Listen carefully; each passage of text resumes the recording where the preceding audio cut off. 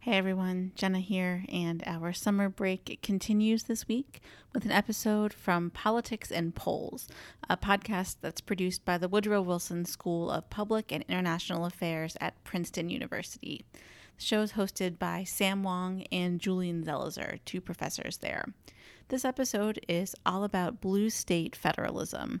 If you recall our episode with Pennsylvania Attorney General Josh Shapiro from last year, a lot of the concepts discussed here might ring true from that conversation. This is a more theoretical look at some of the things that Josh Shapiro and several other state attorneys general are practicing on the ground every day. It is a discussion with Daniel Hemel, who is an assistant professor of law at the University of Chicago Law School. And they talk about the ways that federalism is being used by, in this case, blue states or progressive states to advance policies, or in some cases block policies, when Republicans are in control of the federal government. They hearken back to the famous Louis Brandeis quote, as states as laboratories of democracy. And I think this conversation, as well as our conversation with Josh Shapiro, shows that that spirit is alive and well in Pennsylvania and across the country. So again, thank you for tuning in during our summer break, and we hope you enjoy this episode of Politics and Polls.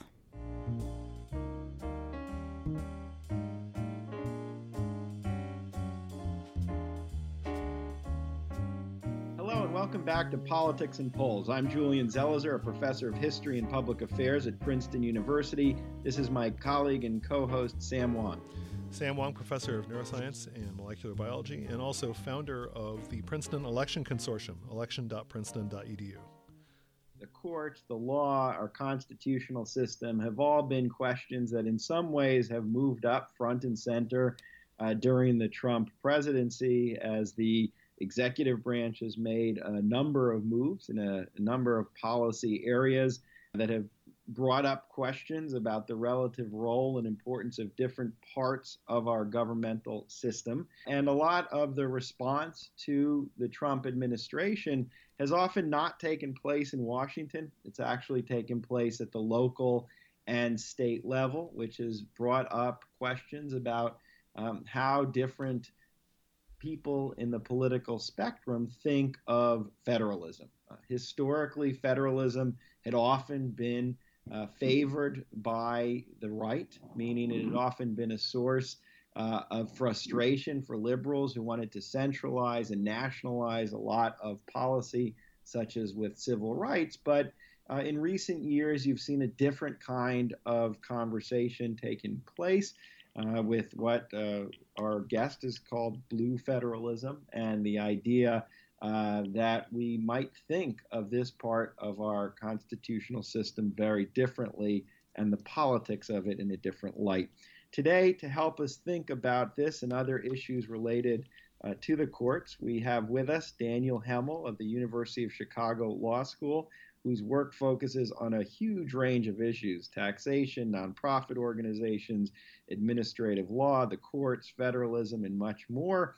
His academic work appears in many prestigious journals, from the Cornell Law Review, Columbia Law Review, the NYU Law Review, the Supreme Court Law Review, the Yale Law Review, the University of Chicago Law Review, as well as in public outlets such as the New York Times, Politico, the Atlantic, and Vox. And we are delighted to have him with us today. So welcome to our show. Thanks for having me on. I'm a loyal listener, and I usually listen to you on double speed. So it is great to actually hear you at single speed and realize that you don't sound like a chipmunk in real person.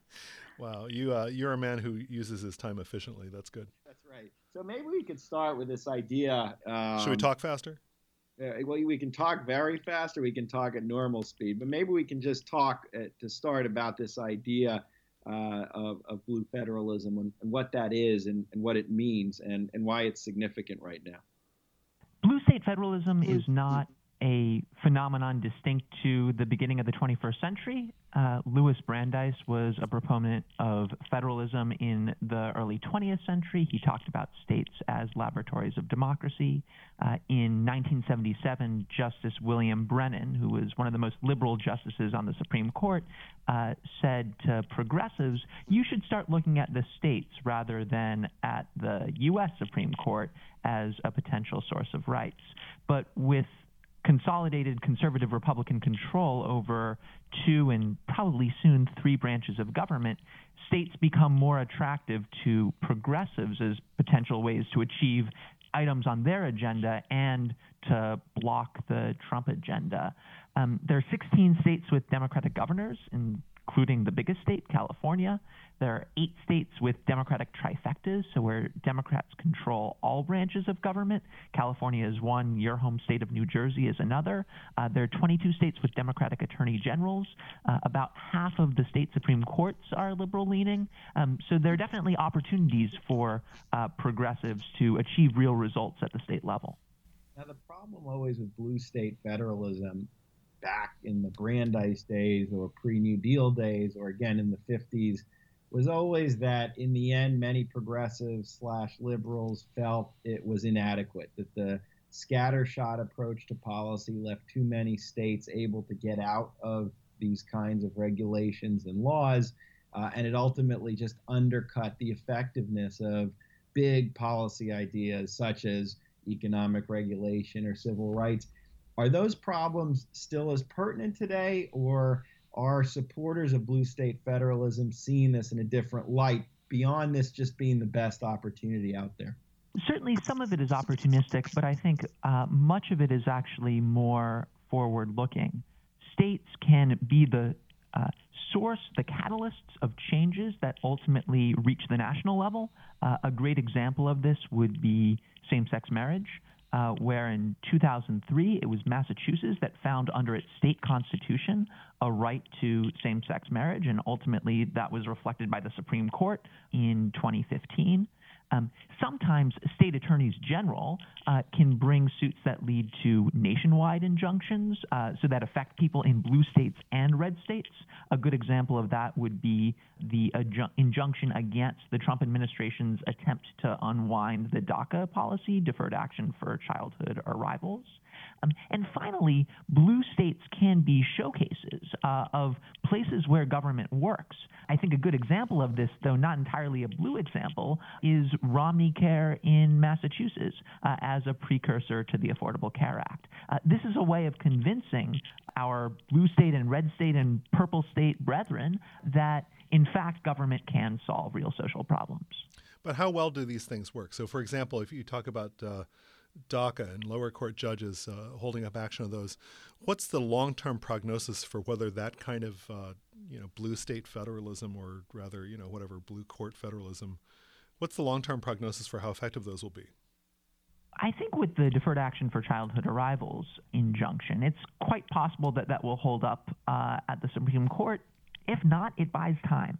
And hopefully, at some point, progressives do have control over additional branches of government. So in that sense, playing the short to medium term game is ultimately we need to win elections. Right. And I think practitioners of blue state federalism are aware of that. There are other issues where I think another example of that is New Jersey essentially reinstituting the individual mandate at the state level. The hope is ultimately that the Affordable Care Act is restored at the national level, perhaps a more forward-looking solution like single payer is ultimately implemented. But in the meantime, New Jersey can save its own health insurance market from some of the Trump administration's attacks. I think there are also some serious social problems that can ultimately be dealt with at the state level that don't necessarily require national solutions. So with health insurance, it wasn't quite clear whether any state could solve this on its own, but moving toward paid parental leave, full-day pre-K, reducing automobile deaths. These are real public health problems, and it's not obvious that the national level is the level at which they need to be solved. There are other problems, like global warming, where blue state federalism can maybe generate demonstration projects, but obviously isn't going to be the source of a long-term solution. Yeah, so it seems to me that these solutions, the way you're describing them, I mean, in the case of DACA, I suppose, could lead to a national action, but in other cases, as you also say, stay local. So let's maybe we can walk through something that you've written about or talked about a fair bit. Here's a Supreme Court decision that came out in the last term, the Janus decision, which appears to have weakened public service unions quite a lot. There's one estimate that a ruling in this case will cause public service unions to lose 726,000 members, a decline of more than 8%. That's an estimate by Frank Manzo and Robert Bruno, scholars from Illinois. And so imagining large losses to public sector unions, is there a way for blue state federalism to somehow undo that or protect unions from the assault that they've been under?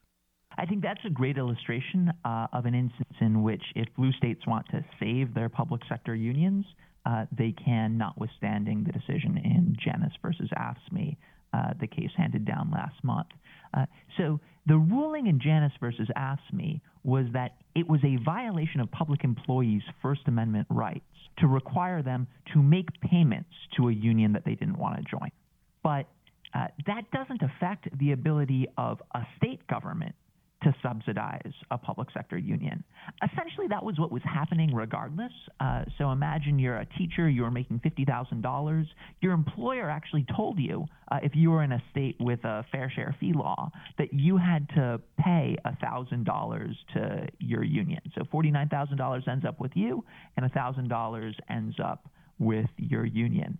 There's nothing preventing states from saying, okay, we can't force our school teachers and other public employees to make payments themselves to public sector unions.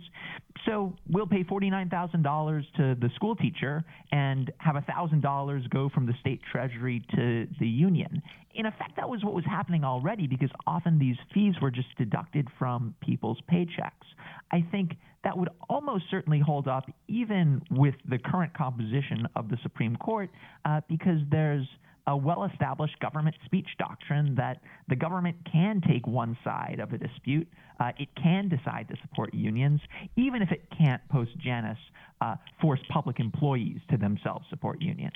That seems like it might come off as a bit fishy, the use of public money, tax money, really, to finance these unions. I have this little feeling that could easily be turned as a strong political negative, because unions have diminishing public support. I mean, I was thinking about this. The issue with unions is that it used to be that workers were such a major source of productivity and labor and the things that happen in everyday life that by walking out they could stop society. And unions, in some sense, are weaker because the power of their ability to strike. Right, their ability to strike has less impact on everyday life. And it just seems that unions have started to exit the public consciousness, where they only really seem to ever come up during court cases. And I'm just thinking about what the optics of any state starting to finance public unions directly in the way you're describing. It strikes me as a politically charged way of solving the problem. I guess two responses. One, while unions in the private sector have grown a lot weaker over the last several decades, and part of that is attributable to legal factors, part of that is just attributable to a sectoral shift from manufacturing, where unions were denser, to the service sector, where there's less unionization. Unions have remained quite strong in the public sector, really up through today. So I'm not sure if in the public sector union context, and that's the only context in which the Janus versus AFSCME decision really matters, the diagnosis of union weakness is quite correct.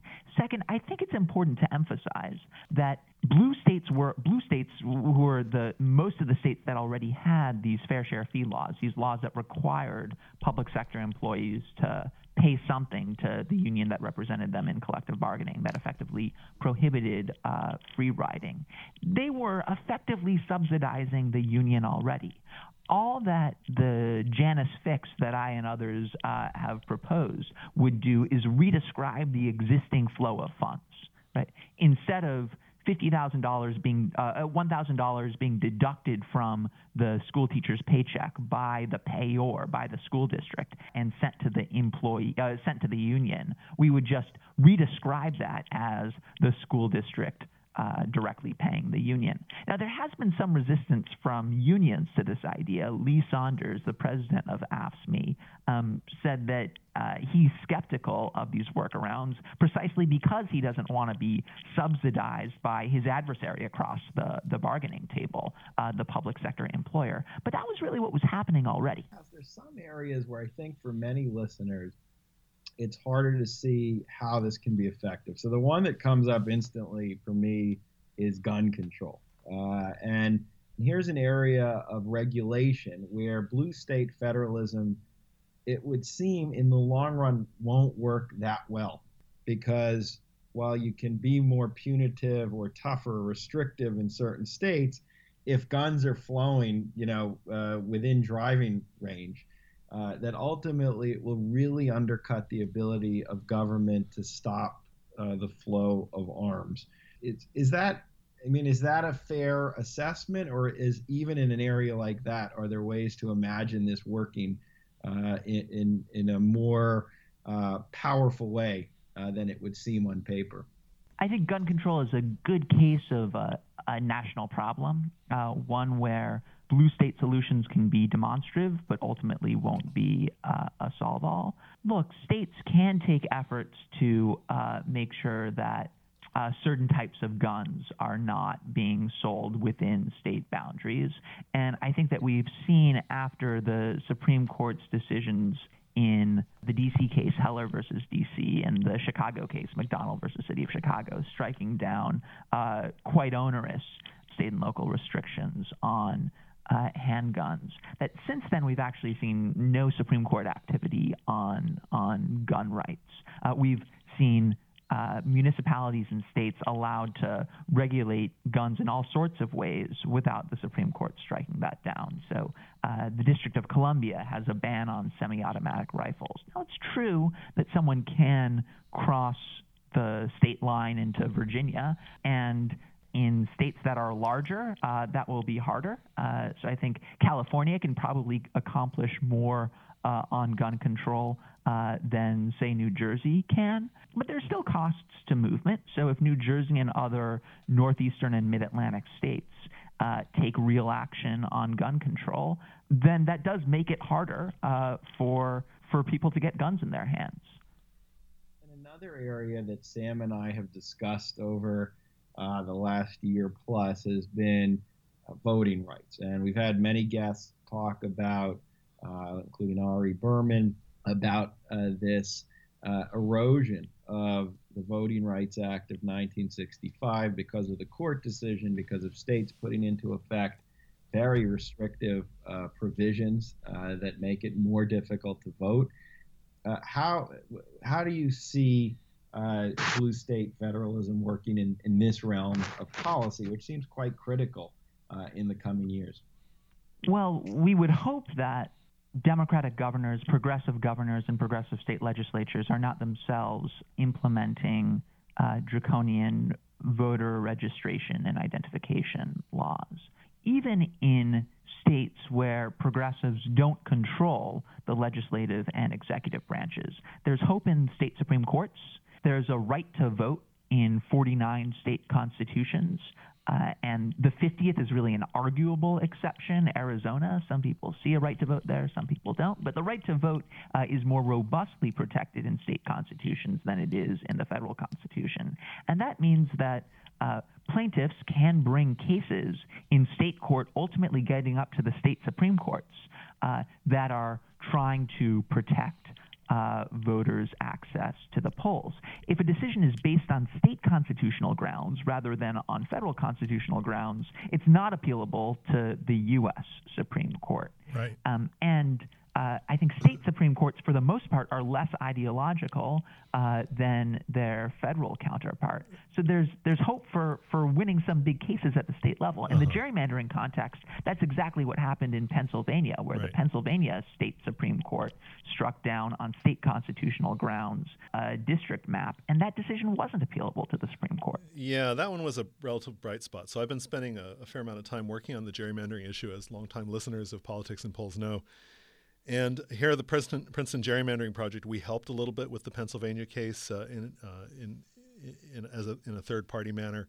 And I have someone in my group who's been looking into state constitutions, which turned out to be a more fascinating read than any of us ever expected. State constitutions are a little bit similar to each other. They seem to have all had some, common sources, but they have provisions that were found in Supreme Court decisions. So even though the Supreme Court was notably lame in not acting on partisan gerrymandering, you can find ideas in Roberts's majority decision in the big case where they didn't do anything based on the 14th Amendment. Elena Kagan, your old mentor on the Supreme Court, Professor Hemmel, wrote about the First Amendment issues, and these issues are found in state constitutions. And so I was looking into this. I'm gonna self-promote for just a moment. Right now, I have in the American Prospect an article about how in every single state that's badly gerrymandered, there is something that can be done about this in the way that you're describing. State constitutions say that there should be freedom of expression. They say that there should be free and fair elections. They say that the laws should be equally applied throughout the state. And so there's just provision after provision. And I got to say, my take on this is that there's been a lot of focus by liberals and also, maybe by both sides on the national constitution, because the national constitution is the most glamorous part of law. It's the crown jewel of law. It's the string theory of law. But meanwhile, all these state constitutions have all kinds of things in them that are just waiting to be dug out. And in the gerrymandering domain, it feels like there could be quite a lot of progress made. I very much agree, and I enjoyed your piece this past week on this precise subject. Now, there is the challenge for the few states that are Democratic controlled that they don't want to unilaterally disarm on partisan gerrymandering when it comes to federal congressional districts. Right? They can create fairer maps for state legislative districts, but there's a concern that if say Illinois were less gerrymandered or Maryland were less gerrymandered for purposes of congressional districts, then we might actually see a less representative U.S. House. Right now we have the Republicans won fewer than half of votes in the 2016 congressional elections and control 55% of House seats. If you saw sort of unilateral disarmament by blue states, then that disparity would grow even more dramatic. The place where you really want to do this is purple states. I mean, North Carolina is sort of a purple state, Pennsylvania, Michigan. You really want to do this in places where things can go either way. Like the disarmament thing is just political suicide. I think a fun idea, a creative idea, I don't know how practical an idea this is one that was floated by Jamie Raskin, who's now a member of Congress from Maryland but used to be a state lawmaker. And he proposed an interstate compact between Maryland, which then had a Democratic-leaning gerrymander, and Virginia with a Republican-leaning gerrymander. And his point was, look, we'd all be better off if we had more competitive congressional elections in our states. So what we need is blue states and red states to link up and create a contract where they agree, I won't gerrymander if you won't. Let me pivot a little bit. So far we've talked about cases where blue state federalism leads to progress or leads to change within a state. But I want to get back to something we touched upon a few minutes ago, which is the possibility of these actions crossing state lines, because that seems to be a place where power can really be exerted by individual states. And let me focus a little bit on something that seems to be a persistent disease in our modern society, internet and social media. So if we think about things like net neutrality, like internet privacy, like the uses of social media to purvey false information or hate speech, these are all domains that seem to be crying out for regulation or positive action by the federal government. But for whatever reason, there's just a failure of action. So I've lately had a bee in my bonnet about Mark Zuckerberg, who in this week's news declined to go after Holocaust deniers on Facebook, somehow having this naive tech bro point of view that it's good for information to flow freely, including false, scarless information. And so it strikes me that this is a domain where blue state federalism can make a big difference. I mean, here we have California, which is the most populous state of the union, 1/10 of the nation's people, the major hub of tech in the United States. Imagine if a state like California, or if to a lesser extent New York or New Jersey or what have you, imagine if these states started regulating social media or truth in internet information or net neutrality. It strikes me that that's a domain where it's just too much work for these tech companies to go doing their ridiculous little things at a single state level. If they got regulated enough by blue states, they might throw up their hands and say, okay, we cry uncle, we're going to go ahead and regulate these things nationally, whether it be internet service providers or whether it be social media or what have you, because all of those are utilities, and I'm going to use the word utilities that cross state lines. And so I'm interested in the extent to which that's possible, and it does not run across, the extent to which it does not run afoul of federal law. So 3 observations. First, on data privacy, I think there probably is a role for state action. Illinois, California, several other states have taken steps on data privacy, not quite as dramatic as the EU, but they're innovating. We can talk about whether we think they're innovating in the right direction or not, but I think data privacy is an area where state legislatures probably have the constitutional run room to lead. Second, on net neutrality, the Federal Communications Act of 1934 does severely limit the ability of states to regulate communications. Oh, that's so too I'm bad. not sure whether a state I'm doubtful that a state would be able to accomplish net neutrality on its own. Third, when it comes to sort of truth in media, there we get into real First Amendment questions. A state constitution can be more protective of rights than the federal constitution, and the Supreme Court will stay its hand. But a state can't take away a right granted by the federal constitution. So I think that if, say, a state were to try to force Facebook to kick Holocaust deniers off the site, the Holocaust deniers would have a very strong free speech claim under the federal First Amendment. I see. And So it'd be like Stormfront Stormfront versus State of California, and it would go up to the Supreme Court, and then we would see the spectacle of the Supreme Court ruling in favor of Stormfront, something like that. I would bet on Stormfront there, and we've seen examples, Yeah. right? The Supreme Court said that Nazis had the right to march in Skokie, which was it's a suburb of Chicago that at the time had a large population of Holocaust survivors. Okay, but hold on, but they don't have the right not to be fact-checked. And so one could easily imagine mandating, here's an example, equal time provisions that used to be big with the FCC. Those have fallen by the wayside. And so if a state were to mandate equal time provisions or mandate, fact-checking mechanisms at social media companies, they couldn't stop that. Well, first, I love the fact that you are thinking of states, blue states, as potential solutions to what I think we both agree is a social problem. Second, on this one, I think that state power is constrained. You can't just as you can't make Mark Janus make a payment to a union that he doesn't support. If a Supreme Court will say that, then I can't imagine it will require me, a media company, to publish views that I don't agree. I don't think that, consistent with our First Amendment, we could make Fox News have a certain number of liberal commentators or give a certain airtime to liberal views. But doesn't that get back to whether we think of them as a source of speech or as a utility? And so shouldn't we at least consider the possibility that these social media companies are utilities that the public has come to rely on? It's an interesting claim. As a predictive matter, do I think that 5 Republican-appointed justices on the Supreme Court would say that Fox News has to have a certain number of Democrats, or that Facebook has to have a certain number of Holocaust scholars to counterbalance Holocaust deniers. Given current U.S. First Amendment jurisprudence and the current composition of the court, I can't really imagine that law being viable.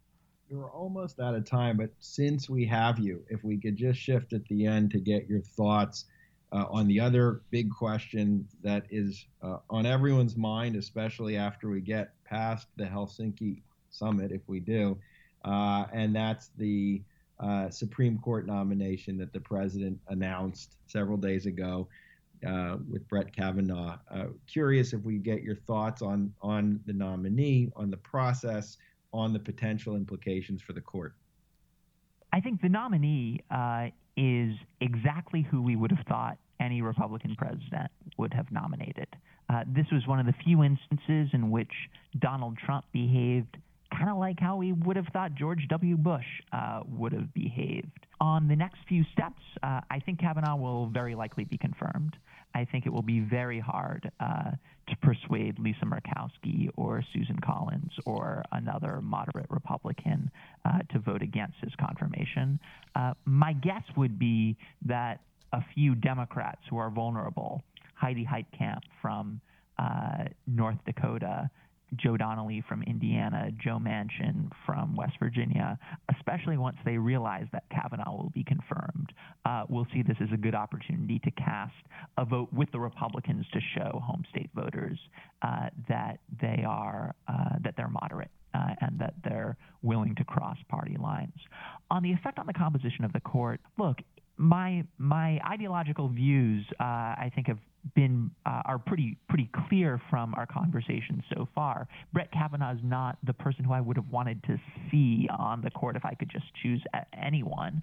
But if I could choose any Republican-appointed circuit court judge under the age of 60, he'd actually be pretty high on my list. He doesn't vote straight party line, and he's replacing a very conservative justice. Anthony Kennedy was not, for the last term on the Supreme Court, the swing vote. There were no 5-4 decisions in the last term where he sided with the liberals. If anything, it would be this past term Gorsuch or Roberts who is more likely to side with the liberals. So I don't think we'll see a radical change in the ideological composition of the Supreme Court. I think we see one conservative justice being replaced by another mainstream conservative justice. The biggest impact is that Brett Kavanaugh is 53, and he's replacing someone who was approximately 3 decades his senior. Yeah. And that means that it's going to be a long time before the Democrats have an opportunity to swing the balance of the court. So the oldest conservative justice now is Clarence Thomas, who's 70. So even if we imagine Bernie Sanders or Kamala Harris or Cory Booker winning in 2020 and potentially replacing Ginsburg, potentially Breyer, it's going to be a long time unless some surprising event occurs before the Democrats are going to be able to appoint a fifth liberal-leaning justice to the court. But let's get into some of the details. This is a little bit of Supreme Court inside baseball, but some Supreme Court justices are more interesting or more intellectual than others. For instance, in this year's Supreme Court term, Elena Kagan really emerged, I think, over and over again as a pretty significant intellectual force. If you look at her concurrence in the Gill versus Whitford gerrymandering case, she laid out a strong doctrine for gerrymandering, which might, is probably not going to go anywhere at the federal level, but is going to be a template at the state level. She wrote other decisions, one, an administrative law issue, Lucia versus Security, SEC, and on and on. So she's written, she wrote the Sessions versus DiMaia case. So it strikes me that individual justices can make a difference. Kagan emerging as a major intellectual force on the liberal wing of the court. Kennedy has gained so much attention because of being a swing vote, but he is not often accused of being an intellectual force. And so I'm curious as to what we know about Kavanaugh and whether he's going to be interesting intellectually, whether he's going to be a forceful voice, and whether that's, at some level, whether that's good or bad for let's say, conservative doctrine on the court. He's whip smart. I think he will certainly be a powerful intellectual force on the court. He is, like my former boss, Justice Kagan, a fantastic writer.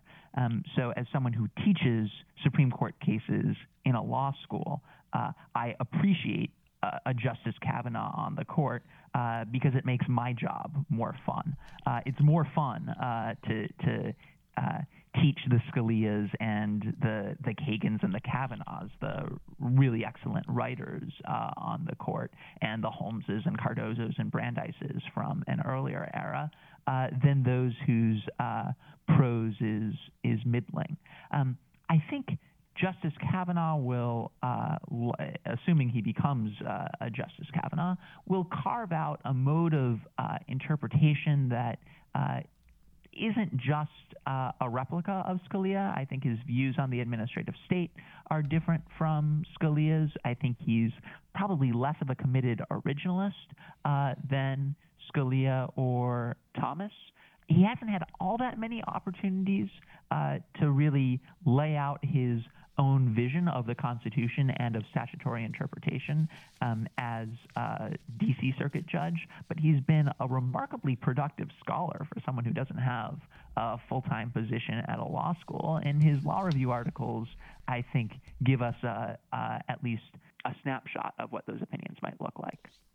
As for the ultimate effect on conservative doctrine, I think it helps conservatives to have an intelligent, an eloquent voice for their cause.